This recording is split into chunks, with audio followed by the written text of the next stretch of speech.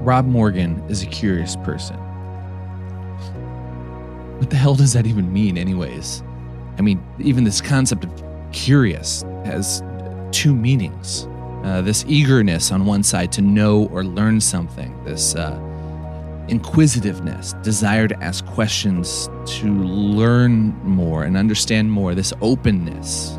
But there's this other side, that second definition of curious. Strange, unusual. That's curious. That's kind of weird.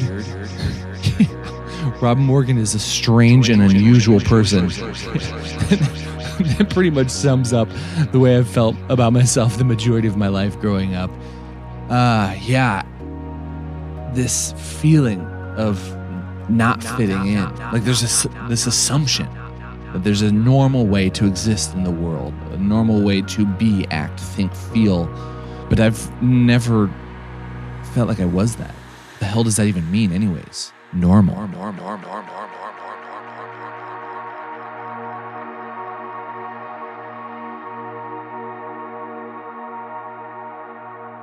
I believe that the idea of normal is a made-up construct. Now, I know what you're probably thinking right now. No shit, Sherlock. We've all heard it before. There's no such thing as normal. Just embrace yourself, embrace your weirdness. But if it's so obvious, why has it been the cornerstone of so many issues I've dealt with in my life? And I'm not even talking about just, mental thoughts, insecurities, trying to, I just feel like I don't fit in type kind of stuff. I'm talking about this idea, this concept of normal, that there is a way of existing, that there's a standard of doing things that seeps into every factor of life sometimes. I mean, take my career, for instance, as a bassist. I am constantly, whether I am walking on stage or walking into a studio, I'm constantly tempted to think that there is a proper way of doing what I'm about to do. There's a proper way to approach an instrument. No matter what you're creating in life, no matter what you're doing in life, if someone has come before you and done something in that realm, there's this feeling like a set standard. People like us do things like this. But who gets to decide that? Who gets to set the gold standard in a culture? I've been thinking about that a lot lately, and I think that the answer lies somewhere within that last half of that statement of mine. I believe that normal is a made-up construct. I think the answer lies somewhere in this word, construct. What the hell is a construct? Specifically, what are social constructs when it comes to our relationships and how we interact with ourselves and those around us? I started nerding out with this question, diving into it, until I stumbled upon someone from the UK named Abigail Thorne. They have a YouTube channel called Philosophy Tube where they dive into a ton of philosophical concepts. But specifically, recently, I stumbled on one that dives into the concept of social constructs. So today, instead of just talking to you about this, I thought I would amplify Abigail's voice and share with you their thoughts on social constructs.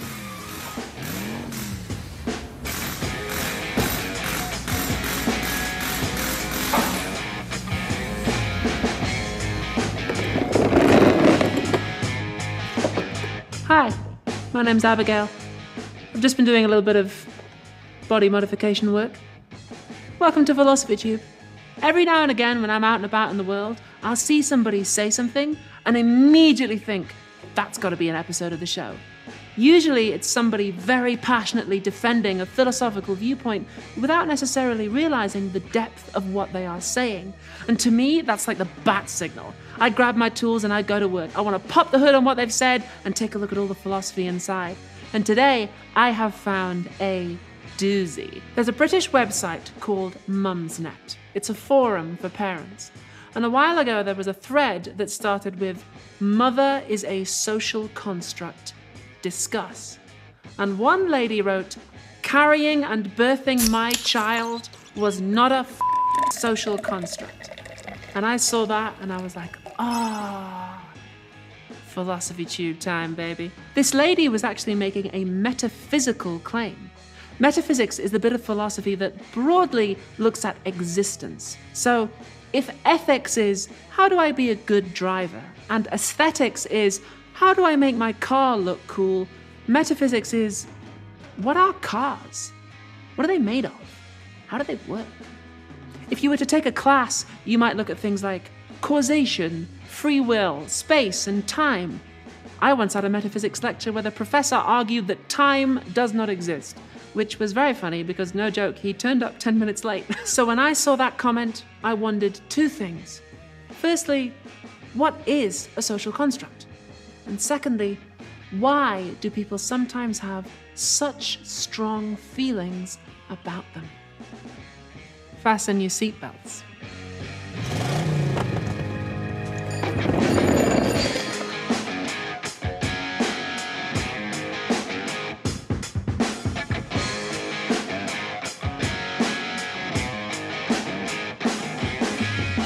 Philosophers draw a useful distinction between an object and its properties.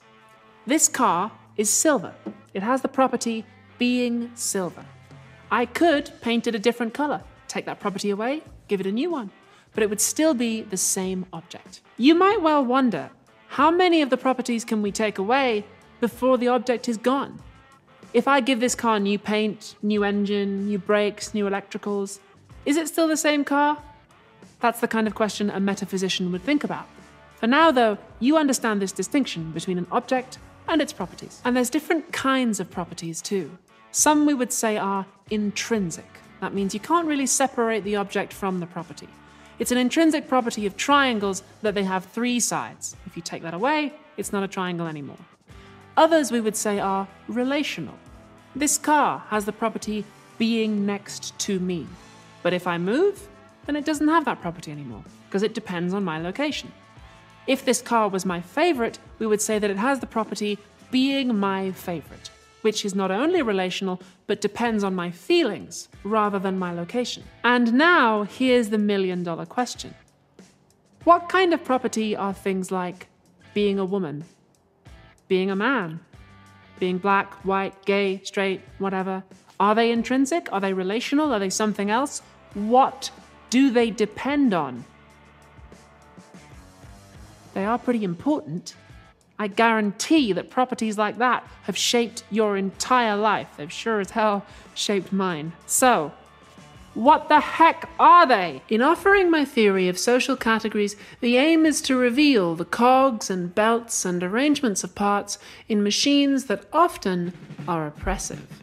To start solving this puzzle, we can do something that philosophers love. And if you enjoy this, then you should absolutely study metaphysics, because this is like half of it. Imagine another Earth called Earth 2. And on Earth 2, they have all the same ideas we do about sex and race and gender, all those same categories, but they also have an extra one called Schmite. Schmite is very simple. There's two kinds of people on Earth 2, bigs and minis. Bigs is any adult over 5 feet tall, and minis is anyone under. And let's say that whether you're a big or a mini really affects your life on Earth too. Like if you're a big, you can get a better job, you can get a nicer house, you're allowed to marry whoever you like. If you're a mini, life is hard. Suppose we were to meet the people of Earth 2, and we said, Schmite is just a social construct. Being a big or being a mini, those are clearly relational properties. They depend on how other people feel about you. They might say, no, it's not. It's not about feelings. It's objectively observable. Look, I have a tape measure. I can tell whether someone is a big or a mini. Reaching tall things on my shelf is not a f***ing social construct. But we might come back and say, okay, yeah, you can measure somebody's height. Nobody's denying that. But what we're driving at is, why do you care? Why have you constructed your social systems around this feature? Maybe you've got a good reason for it, but on Earth 1, we don't do that. We have the property being tall, but we don't have the property being a big or being a mini. So you guys must have invented them. And all the Earth 2 people will be like, you guys are weird. Meanwhile, the people of Earth 0 are looking at us going, whoa, what's all this stuff about race and sex? I mean, we understand skin color and reproductive organs, yeah, we're not erasing anybody's biology or anything like that, but You guys divided your whole population and you based your whole society around this? Why? And maybe we'd say, well, it's evolutionary psychology, you know? On Earth 1, some of us can carry children, some of us can't, so we evolve different societal roles and we make that distinction. Carrying and birthing a child is not a f***ing social construct. And they might go, okay, yeah, but what about Mother's Day cards? Are you seriously telling me that you evolved to buy each other those? Get out of town. There's definitely some aspects of being a mother that you've invented. There's nature, you've got your natural properties, yeah, but then you guys, you've added a whole bunch of stuff on top of that. You're doing augmented reality shit, like projecting extra properties onto the world. On Earth 0, we don't have any of that. We've just got the natural properties, no additives. And then suddenly, in come the people from Earth -1. And they're like, whoa, hold on there. What's all this stuff about natural properties? The only reason that the people of Earth 2 bother to measure height, the only reason they have a concept of height, is because they care about schmite. The act of measuring someone's height isn't a neutral thing that happens before they get assigned big or mini. When you measure something, you're already assuming that there is something there worth measuring. So these supposedly objective natural properties of yours are also social constructs. It's not augmented reality, it's full VR, son. On Earth -1, we don't have any of that. We're all just vibing. Presumably, life on those other Earths would look a little bit different. If you were walking around Earth 2, you'd see signs with like bigs only and stuff, because social constructs shape our environment. Suppose we took a whole city of people here on Earth 1 and we erased their memories so they didn't know about sex and race. Would they reinvent those categories when they saw their environment? Would they look at public toilets and go, oh, hey, there's 2 different spaces here. But in our homes, we've only got 1. What's up with that? Would they go, oh, hey, we've got darker skin and we all live on the bad side of town where the houses aren't as nice? Why? Our social constructs have shaped our environment, which in turn reinforce our social constructs. I think that was an episode of Star Trek, actually. So we've identified this whole layer of reality, which really affects our lives, but which we seem to be just inventing, at least to some extent. So, what is going on?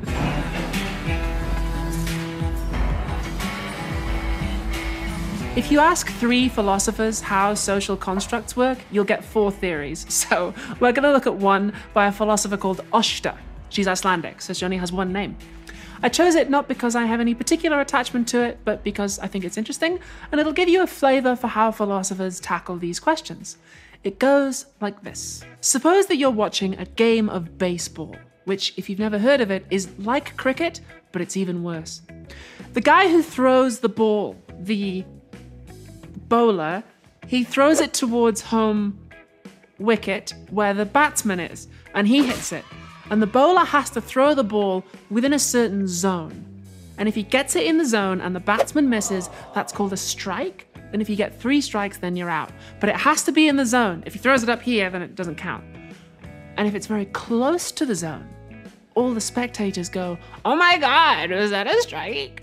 And then the umpire has to decide. Ásta says there are natural properties about the trajectory of the ball.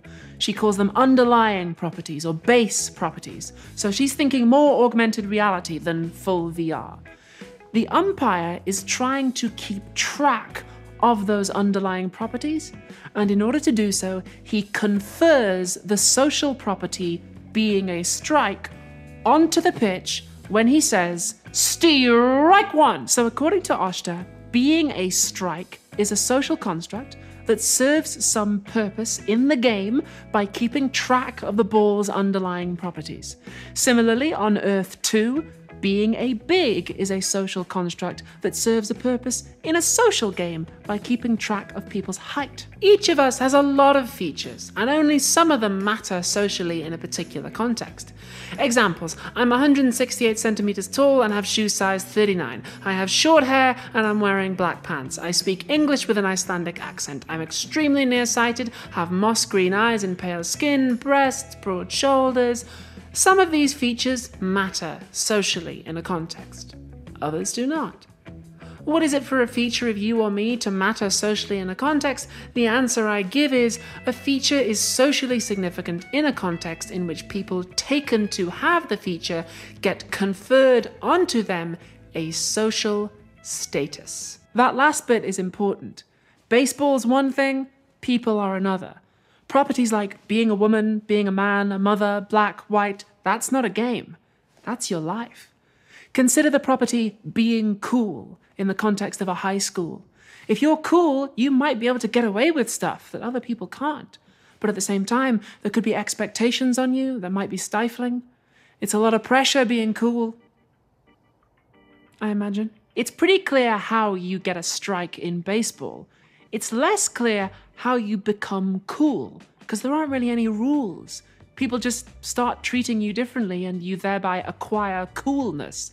Nobody really decides it either. There's no umpire at the school gates going, "You're cool." It's just the community decides to confer coolness on you, or not, maybe even unconsciously. In baseball, the umpire was trying to keep track of the underlying properties of the ball's trajectory. On Earth 2, they were trying to keep track of the underlying property of height. But what is the underlying property of being cool? Well, there probably isn't just one, right? It's probably like a vague bunch of things, like wearing the right clothes and having the right attitude, liking the right music. It's not really a set list, and you don't have to have all of them. Philosophers actually have a word for this vague bunch. It's called a homeostatic property cluster. It comes from biology. Think about a word like mammals. Mammals have a whole bunch of properties. We have warm blood, we produce milk, we give birth to live offspring, and if an animal has enough of those properties, we say, okay, that's a mammal. But it's not a hard and fast list. The duck-billed platypus lays eggs, but it's definitely a mammal. Who decided that? Is there a platypus umpire? No, sadly. It's the community again, the scientific community. The philosopher Richard Boyd says the whole point of classifying animals is to be able to predict and explain things about them. That's the science game, if you like. And that's why homeostatic property clusters are so useful. Properties in the cluster tend to occur together in nature, either because having one causes you to have the rest, or because there's some underlying mechanism that causes them to occur side by side. So, if you know that an animal has warm blood and it gives birth to live offspring, you can predict X, Y, and Z about it because the properties tend to occur together. When European scientists first encountered the platypus, they were confused. Some people thought they were faking, others thought they belonged in a category all their own, until they realized they had so many of the other properties in the mammal cluster that if you want to win the science game, you've got to classify them as mammals. On Earth 0, there are no mammals. They know about warm-blooded animals, yeah, but mammal is a social construct that we use to keep track of certain underlying properties. And on Earth 0, they play the science game differently, so they don't use that social construct. On Earth -1, they don't even have the underlying properties. They're all just like, bro, have you seen these platypuses? These things are adorable.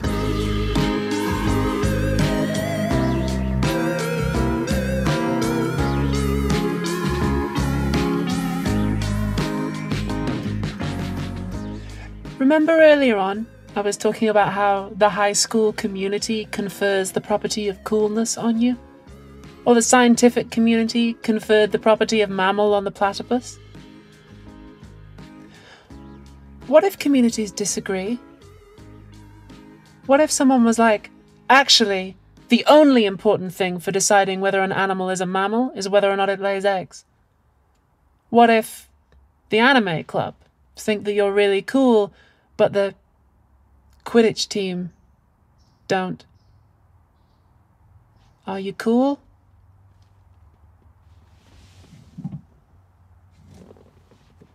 Or not?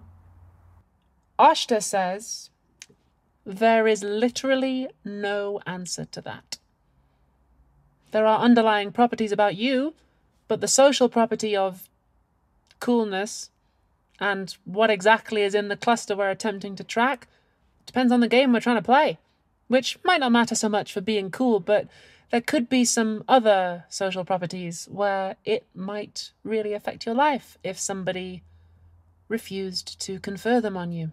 We've been talking today about baseball and platypuses, but obviously what we're really talking about is sex and race and gender and all that good stuff.